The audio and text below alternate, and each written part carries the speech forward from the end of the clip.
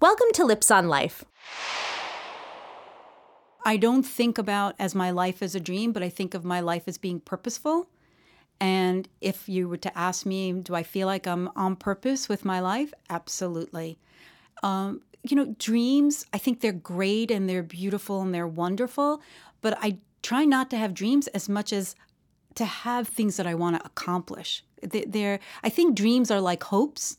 And for me, purpose and meaning is just more grounded, and I'm going to take action and make it happen. So what else do you want to accomplish? Well, I've always wanted to write this book. I really want this book to be in as many hands as can be, and then I will feel really, really happy. The fact that it will change lives is a wish, a dream, a purpose, a meaning. This book is very, very important to me. I feel like almost it's part of my legacy, and it will live longer than I will, and it will go on longer than I will, and it will be around for a long time. That's interesting, because I think where I was going with that question was for the future.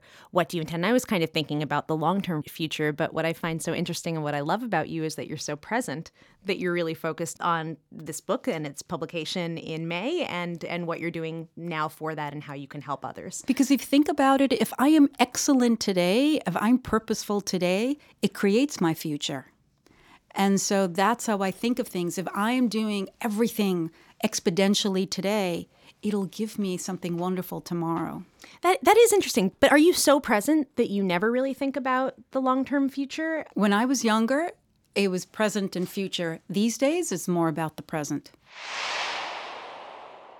This is Jessica Lips with Lips on Life. Thank you for listening.